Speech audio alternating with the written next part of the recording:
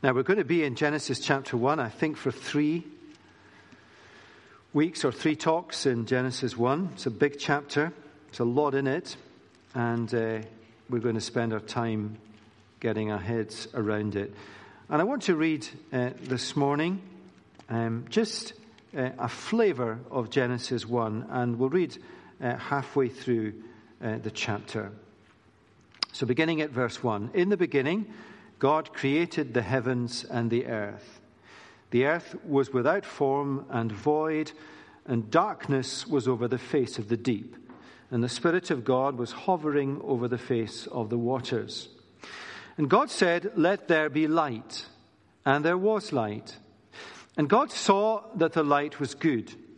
And God separated the light from the darkness. God called the light day, and the darkness he called night. And there was evening, and there was morning, the first day. And God said, "Let there be an expanse in the midst of the waters, and let it separate the waters from the waters."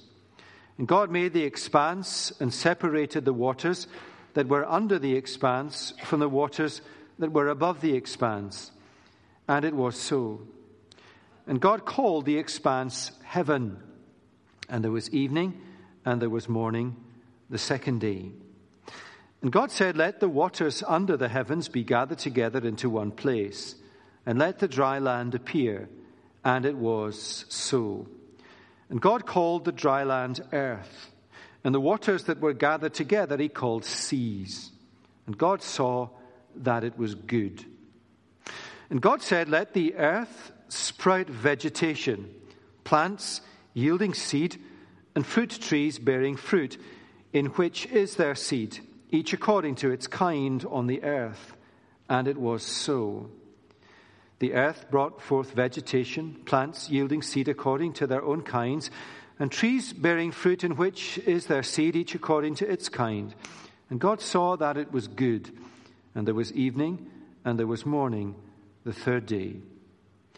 And God said, "Let there be lights in the expanse of the heavens to separate the day from the night, and let them be for signs and for seasons, and for days and for years. And let there be lights in the expanse of the heavens to give light upon the earth." And it was so. And God made the 2 great lights, the greater light to rule the day and the lesser light to rule the night, and the stars. And God set them in the expanse of the heavens to give light to the earth, to rule over the day and over the night, and to separate the light from the darkness. And God saw that it was good. And there was evening, and there was morning, the 4th day. Now turn on to the very beginning of chapter 2.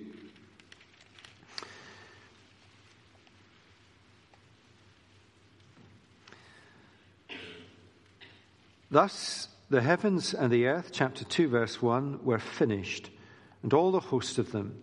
And on the 7th day, God finished the work that he had done. And he rested on the 7th day from all his work he had done.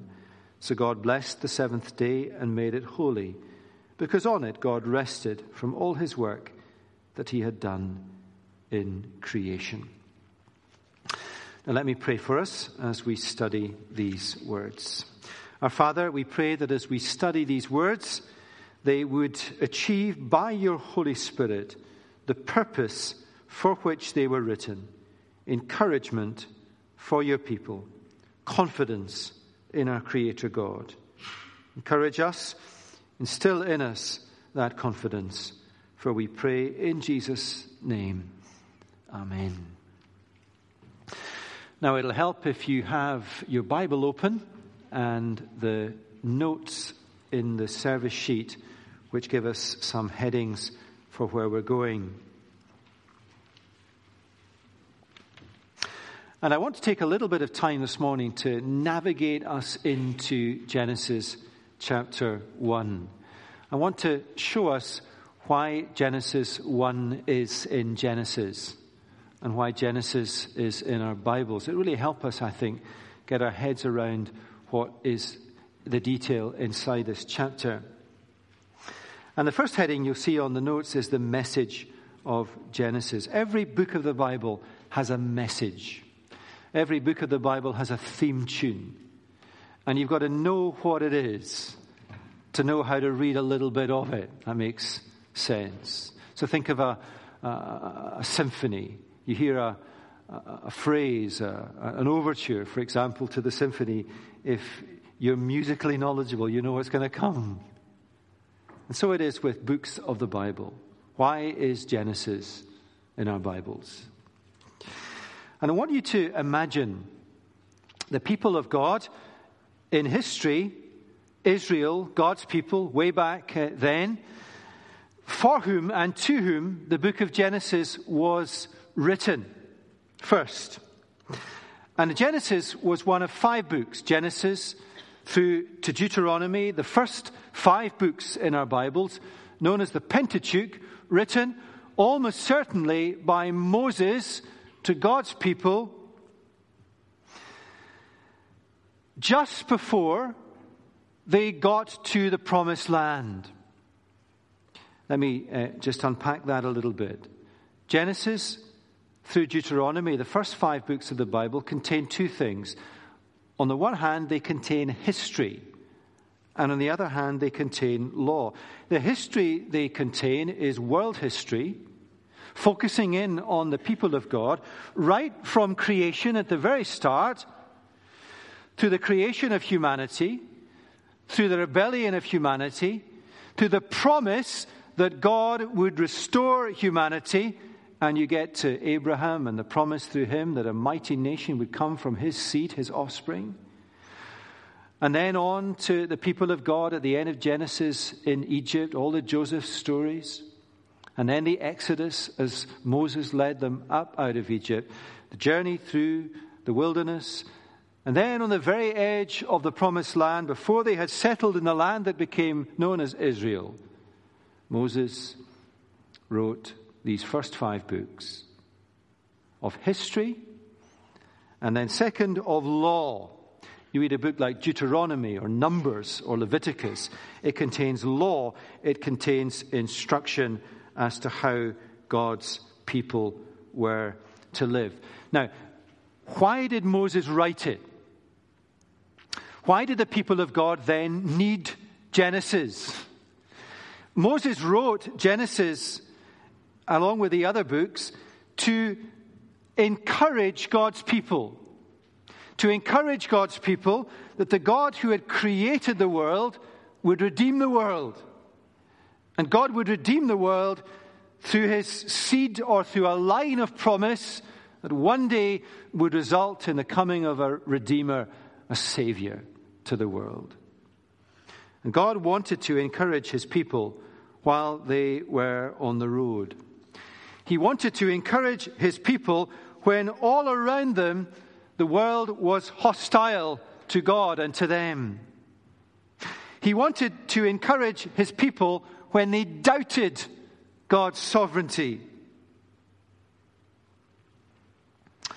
And as God's people today, in this period of world history, in particular in the West, in Europe, in Scotland, in Edinburgh, in Chalmers, in your house, in your heart as an individual, Genesis is here for our encouragement as Christians. That the God who created the world, with all the power that is in God to do that, gives us confidence that God will redeem the world. And gives us confidence in the struggles and issues we face even in our own lives as individuals. That's why Genesis is in the Bible. Now, second heading, the structure of the book. I want to persuade you that this is not just my idea. I want to show you from Genesis how Moses wrote the book. Where I said it's the history of how God promised to redeem his people through the seed, through a line of promise, to encourage them as they journey. How did Moses write his book? Now, if you have a flick through Genesis in your hands or on your phone or whatever you're using, you'll see that it's divided up into 50 bits, 50 chapters. And these chapters have been added by the translation editors, whether you've got an ESV, an ABC, or an NIV, or whatever you're using, they've been added.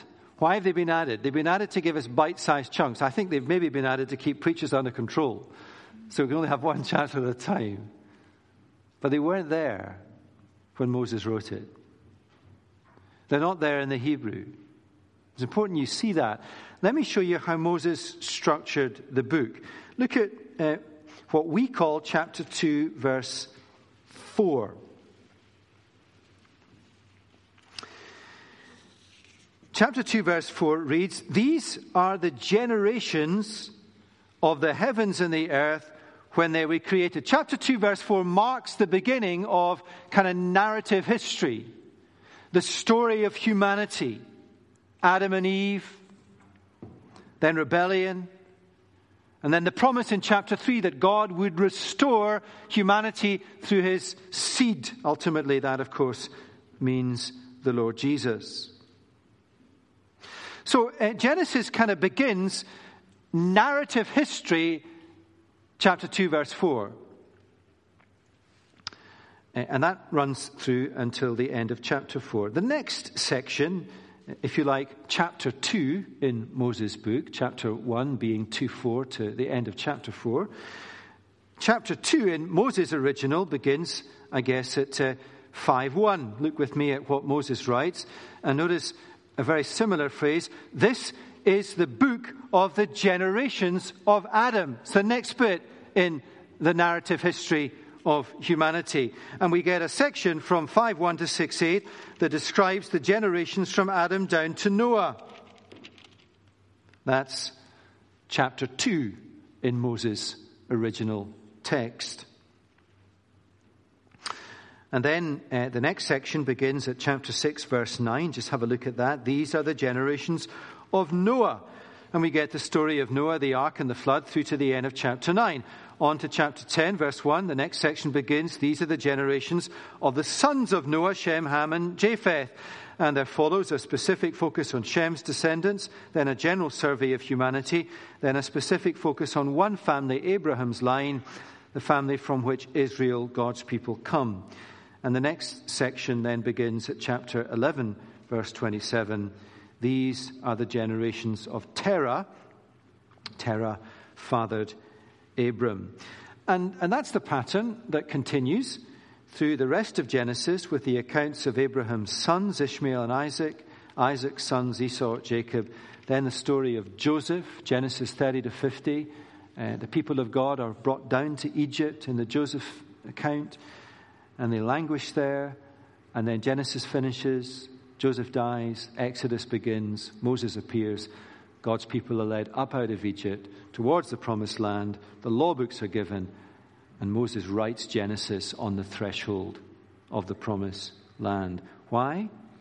To encourage them about what? Well, primarily that God will redeem humanity through this line, this seed. You see the 10 chapters describe that line of descendants down to Abraham and then ultimately down to the Lord Jesus. Now, I hope you can see how Genesis is structured. 10 chapters, not 50. 10 chapters of narrative human history that begin at chapter 2, verse 4. Therefore, what do we make of the bit at the beginning? Chapter 1, verse 1 to chapter 2, verse 3. In Moses' text, it is intended to be, I guess, something like a preface or an introduction. And it's a strange kind of literature as we read it. And we'll see more of that over the coming weeks. It's like a preface or an introduction to all that follows. What follows is narrative human history. It's like a preface standing at the beginning that tells us stuff about God. Now, I've taken time to show you that in order that we get to see where Genesis 1:1 to 2:3, the bit at the beginning, fits into the book as a whole. It's a prologue or an introduction to the rest of the book. And I hope you're persuaded by that. Now, in that light, let me consider now with us what the message of Genesis 1:1 to 2:3 is. Why is it there? What does it say? What is the message of this preface or introduction to the book?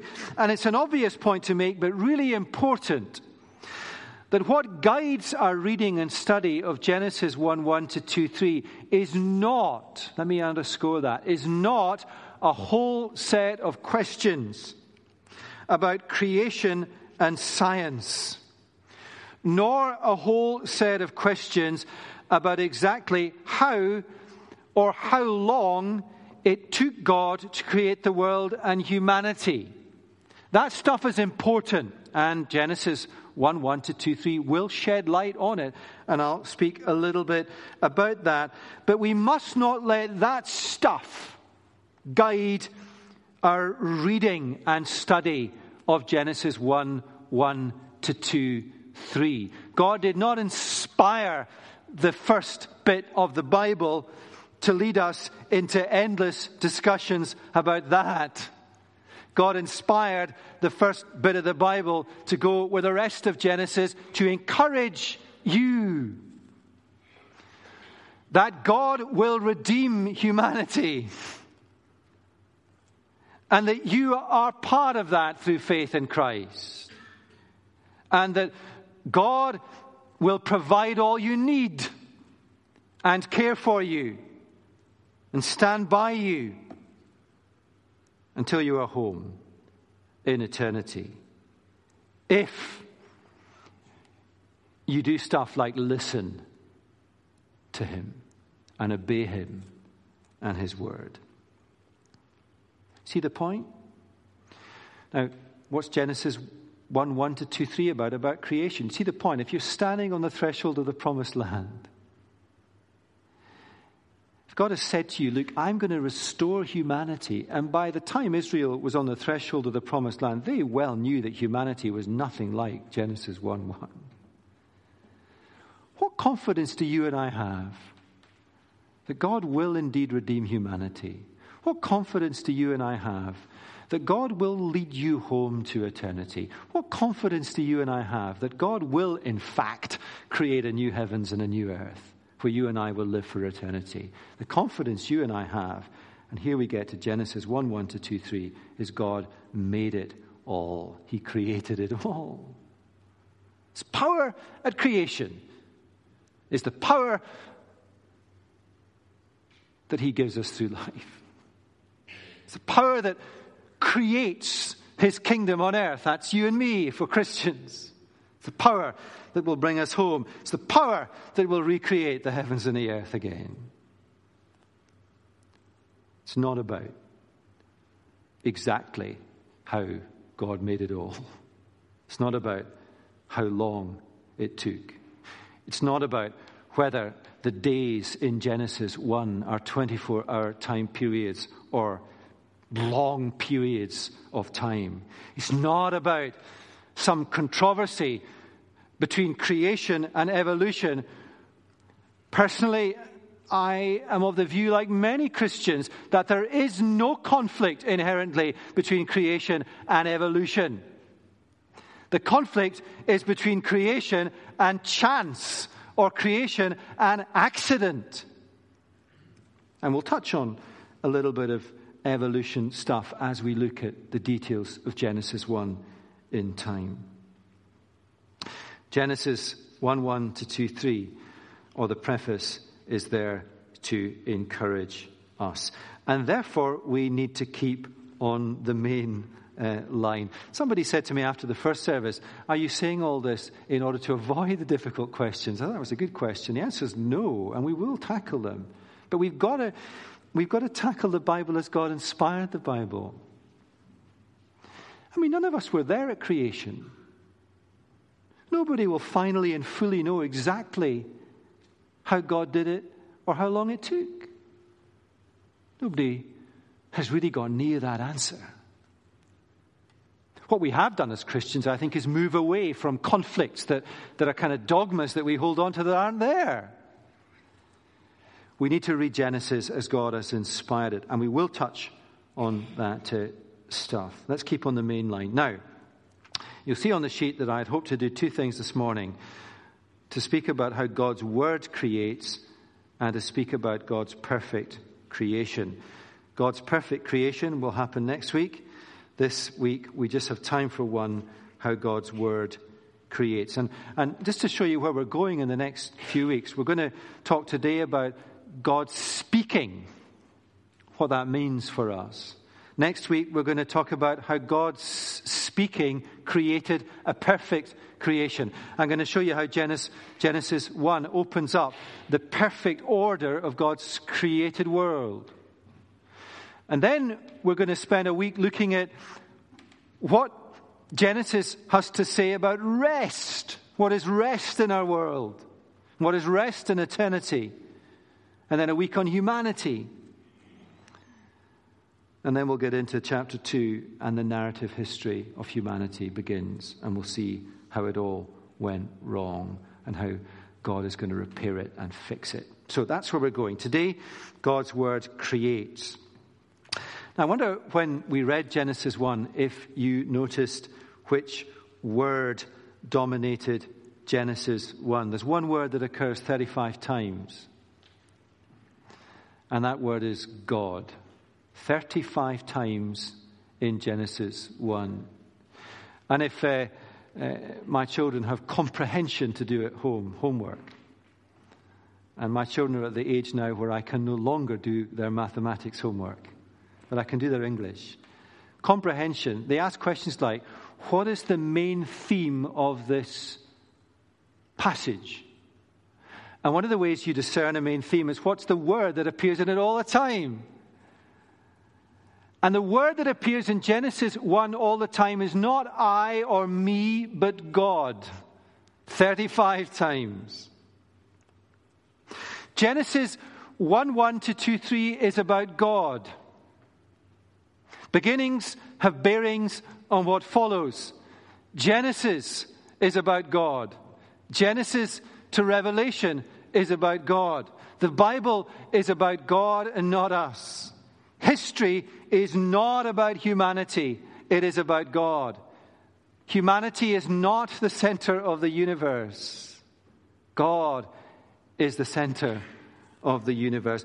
And that is very important if the purposes of Genesis is about steadiness and confidence and encouragement for God's people. Now, you and I are long enough in the tooth in life. Even if you're 20, you're still long enough in the tooth in life to realize that real confidence, real security, real stability, you will never find if you trust or believe in yourself in the end. Real security, real confidence, real trust is found in God and in God alone. Now, let me just make the obvious application of that. I have no confidence in myself to secure or figure out my everlasting destiny. How absurd that would be. I have no confidence in myself to really know, if I'm really honest in my heart, what tomorrow will bring. Only trust and confidence in God can answer these questions. So God, thank God, dominates history. God, thank God, dominates the Bible and Genesis 1:1 to 2:3. Now, let's get on to God speaking. God's word creates. And I want us to notice specifically how the world came into being. God did not click his fingers. He did not clap his hands. He didn't stretch out his hands. He didn't take a divine wand. He spoke. And that is very significant. Let me show you. Verse 3. And God said, "Let there be light," and there was light. Verse 6, and God said, let there be an expanse in the midst of the waters, and let it separate it from the waters and the waters. God spoke, and it happened. Verse 9, and God said, let the waters under the heavens be gathered together into one place, and let the dry land appear. And it was so. Verse 11, God said. Verse 14, 20, 24, and God said. Verse 26, then God said. Just a little change of pace there in your comprehension. Why is he saying, then God said? Well, that's a signal that the next bit's about something special in creation, which is us. Then God said, let there be humanity. And God said. It's very striking, the repetition of the phrase in the text, and God said, and it was so. Now just let me nail that down. And God said, and it happened. God speaks, and what he says happens. So immediately, I kind of guess the message to humanity is do not ignore the voice of God. Or do not say, God, you did not say that. Or I don't want to believe that. That's a risky thing to say. And of course, the flip side of that is a wonderful way to live on the basis of how God says we are to live. Okay, what does this repeated phrase, and God said, tell us about God? Well, that he is a speaking God. He speaks to us. How does God speak to us? Let me unpack 3 ways God speaks to us. So if you're scribbling notes, 3 ways that God speaks to us, and reflect on these 3 ways and their significance. 1, he speaks to us through his creation. You know, it's such an encouragement when you're preaching on creation that you discover, I didn't realize this till about 9:15 this morning, that tonight at 3 a.m., and some of you will be up at 3 a.m. studying, you students, I guess. Some of you might be up because your children are up. Some of you might be up because you're old and you get arthritis. Some of you just might be up. At 3 a.m. this morning, there will be a lunar eclipse. And you've heard a sermon about how creation sings the Father's song. So get up at 3 a.m. and look out of your window if it's bright, and you will see the moon turn blood red. And you think, well, how did that happen? Is that impersonal plus chance plus time? Or is it just a little nudge to humanity that there's something out there that's just big? God speaks through his creation. It's all over the Psalms, the poetry, the songs of the Bible. Here's one, Psalm 19. The heavens declare the glory of God, and the sky above proclaims his handiwork. Notice the words of the psalm. The heavens don't show, they declare, they speak. The sky above proclaims, preaches his handiwork. Day to day pours out speech. And so you come along on a Sunday and you hear a sermon. But if you look at the stars at night, you hear the proclamation of God to the earth. It's a powerful thing, isn't it? Remember in Holiday in Ireland, we were in a church and the minister was preaching on Genesis 1, and he said, look, what you need to do tonight is, it's in the north of Ireland, and he named this beach. You go to this beach and lie on your back in the middle of the night and look up and listen to the preaching of God from the sky, and reflect at least that there is a God. It's a powerful thing. We just sang, creation sings the Father's song. So let me encourage you to listen to the heavens and the earth, to the mountains, to the stars, to the birds in the trees, to the wind in your faces, for it is God speaking to us. Now, one or two of you might be sitting there thinking that is soft or dodgy theology. It's not what Bible-believing churches should say. It is not soft or dodgy theology. You will not find salvation walking through the hills unless creation, singing the Father's song, leads you to the incarnate living Word, Jesus, in whom salvation is to be found. But you might begin the process of getting to Him. Creation does sing the Father's song. God speaks to us through His creation.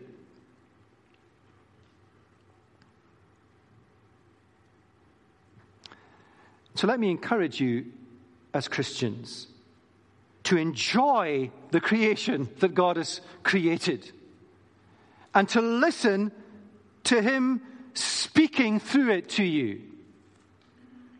Simply to point to you to His sovereignty. You all have to look at me on a Sunday morning. I get to look at Arthur's Seat. I get to see the mountain. I get to see the hills. One or two of you are looking around, kind of looking at me and wondering if that's okay. It's okay. Creation sings the Father's song. That's how God speaks to us. Secondly, this is such an encouragement to us. God speaks to us through the words of Scripture. Think of the people back God then, when Moses, inspired by God, wrote down Genesis, Exodus, Leviticus, Numbers, Deuteronomy. And in this time of uncertainty, God gave them His written word. What is happening? God, in the world and in humanity, read Genesis. I will create a mighty nation through the seed that leads to my son. God, will you provide for us on the road? Read Exodus. I brought you out of Egypt. I will provide for you on the road. God, will you really do it? Read my promises. How do we live? Read my words. It's how you live.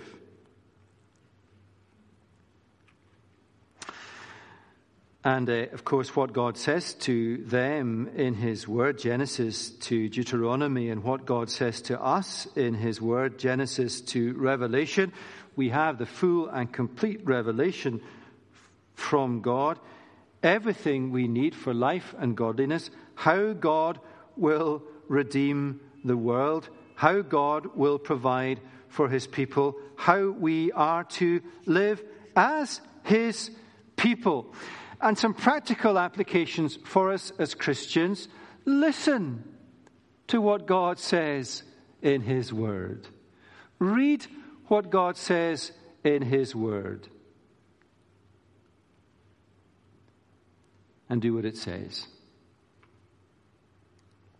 The only thing that we need to be fearful of, I guess, as Christians, is ignoring what God's Word says, or changing it, or altering it, or picking and choosing from it. It's wonderful that God has spoken to us in His Word. That every time we open up God's Word, we hear God's voice. It's the kind of thing preachers say, that I'll pray at the beginning of a sermon, please God, will you speak to us? But then you're thinking, well, it's not God speaking to us, it's me. And I'm not God. But when we read God's Word and when it's proclaimed, what does the Psalm says? The heavens and the earth proclaim God. What is preaching? Preaching is God's means of proclamation of His Word. When we all gather together on a Sunday. And so, of course, we hear God's voice if the people preaching preach out of this and not make up something they want to say themselves. So you can roast me over lunch on a Sunday. And you need to if I make stuff up that's not in here.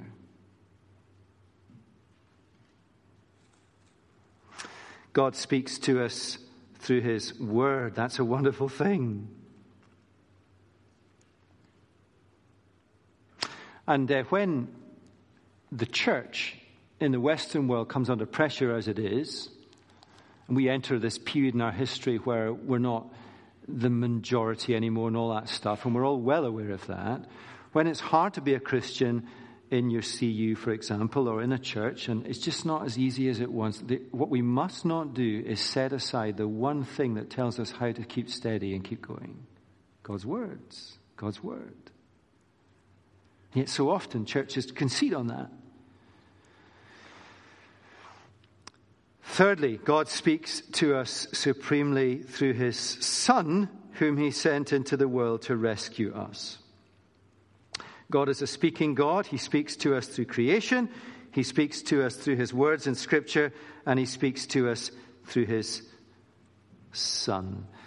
And that's a wonderful way that God broke his silence in history, isn't it? He speaks at creation. He speaks through his word. And how does he supremely break his silence? He breaks his silence in the person of his Son. And how does John, at the beginning of his gospel, describe Jesus? Now you understand why John's gospel begins in this way. In the beginning was the Word. That's John's way of referring to Jesus. He was there at the beginning. He created the world. And the Word was with God, and the Word was God. That's Jesus. He was in the beginning with God. All things were made through him. In him was life. And the Word became flesh and dwelt among us. The incarnate Word. God's silence, fundamentally, ultimately broken in the person of his Son. God is a speaking God. He speaks to us through creation, through his words in Scripture, and through his Son. He is not a silent God. He speaks. We live in a world of noise and confusion, but God speaks into that world, into our world, into our lives. And for God's people, that is a great dose of encouragement, as all sorts of things assail us, that God speaks to us clearly. Confidence and how we are to live. All we need to do is listen and do what he says. Let me say one more thing about the fact that God is a speaking God, and it's this, that when God speaks, it is not like me speaking or you speaking. It's not like the noise and clamor around us in the world. When God speaks, it is a mighty, mighty, powerful thing. How powerful is it? God said, "Let there be light," and there was. That's pretty powerful.